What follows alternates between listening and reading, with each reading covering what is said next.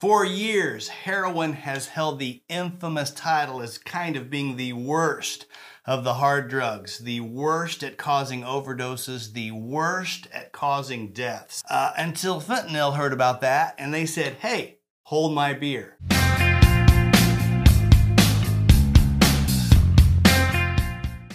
My name is Joshua Roberts, attorney at law, and you are watching Lawyer Up. In today's episode, we're going to take a look at addiction, and specifically, we're going to take a look at that through the lens of heroin addiction and fentanyl addiction, and we're also going to take a look at some of the treatment options that are out there to help people who are afflicted with being addicted to illegal substances. We're also going to take a look at some of the medical options that are out there to help people who are addicted to heroin and similar substances. Remember to like, comment, subscribe, and share. And if you have a problem with a drug or alcohol addiction, you can dial 1-800-662-HELP. That is 1-800-662-4357 with help for your addiction. Now, when we're talking about addiction, as I mentioned, we're going to do it through the lens of heroin and fentanyl. Now, the opium family of drugs, and that's your codeine, that's your morphine, that's your thebaine, those are arguably the most addictive family of drugs. And we know that heroin is produced from morphine, and we know that we get our oxycodones and our hydrocodones. Those come from the thebaine that's found within the opium or the poppy seed plant. And it's this group of drugs, the heroin, the fentanyl, the pain pills, that creates the most addiction problems that we see here in the United States. Now, I am no expert on addiction or addiction treatment. I see it a lot in the criminal cases that I handle. In almost every case that involves drugs, there is some sort of a rehabilitative effort or element to the plea agreement or the sentence where that person has to go through some sort of addiction treatment. So I see it a lot, but I'm certainly no expert on treating it. But when we're talking about addiction and opium, for example, when we're talking about the human brain, we have opioid receptors in there, which give off a euphoric feeling when they are stimulated. Our body's opioid receptors really like opium to be placed in them. Now, when you ingest this opium, it replaces the body's production of natural endorphins. And the problem is that the human body or the brain gets used to having these opioids or this opium in it. And it builds up a tolerance to the opium really quickly. The net effect of this is that you have to take a little bit more every time to get that euphoric feeling or the high that's associated with taking opium products. Now, as your body gets used to having opium in it, and your body is also slowing down its natural production of endorphins, when that leaves your system, it has very negative effects on the human body. These are the withdrawal effects that people feel when they don't have the opium in their system. And we know that opium has terrible withdrawal effects,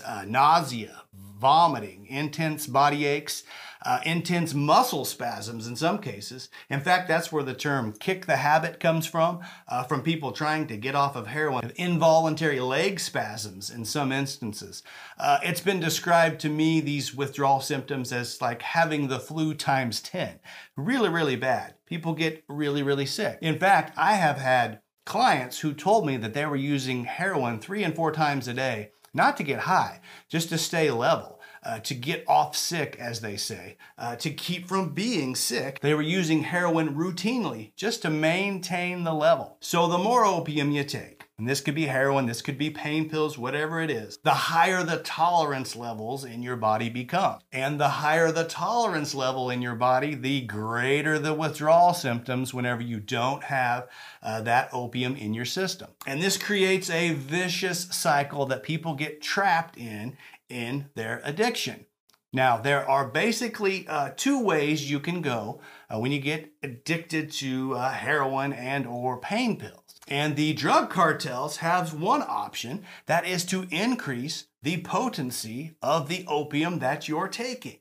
a la fentanyl. Juxtaposed to that is the medical community that says, no, wait a minute, we need to substitute the substance, and they usually use methadone or Suboxone. We'll talk about those here in a minute, to stave off the sickness symptoms while you're hopefully able to get off of the drug that you're taking. Now, when we're talking about fentanyl, and in some places in the country they call it fentanyl, it just depends on where you are, but drug cartels have been mixing fentanyl in with heroin and other drugs to increase its potency. And heroin is pretty potent in and of itself. Fentanyl is 50 times more potent than heroin. Let me say that again.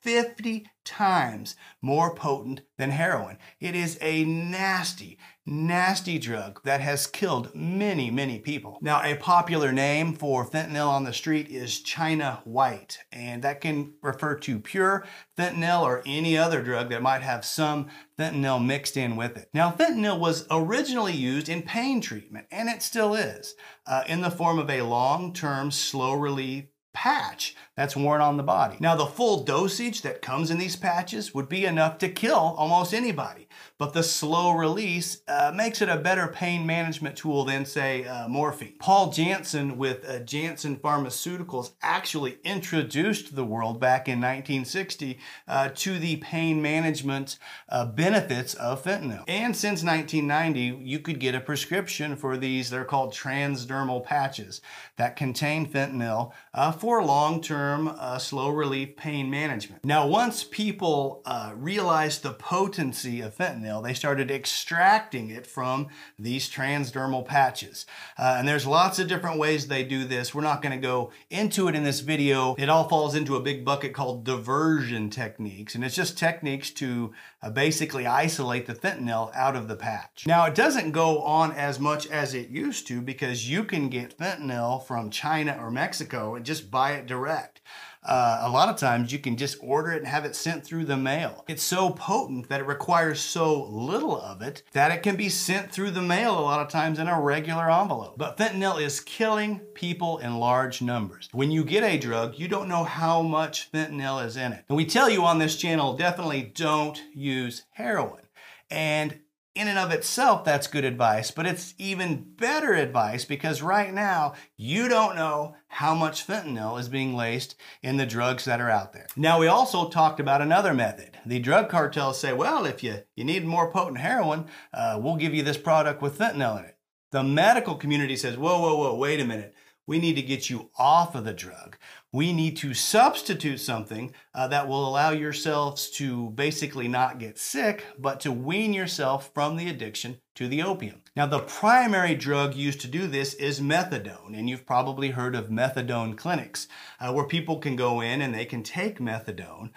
Essentially, it is a opioid antagonist, so it fills the opioid receptor and keeps you from getting sick without getting you high, or at least that's the idea. Now, you can get addicted to methadone as well, obviously, but most people use it to step down from heroin.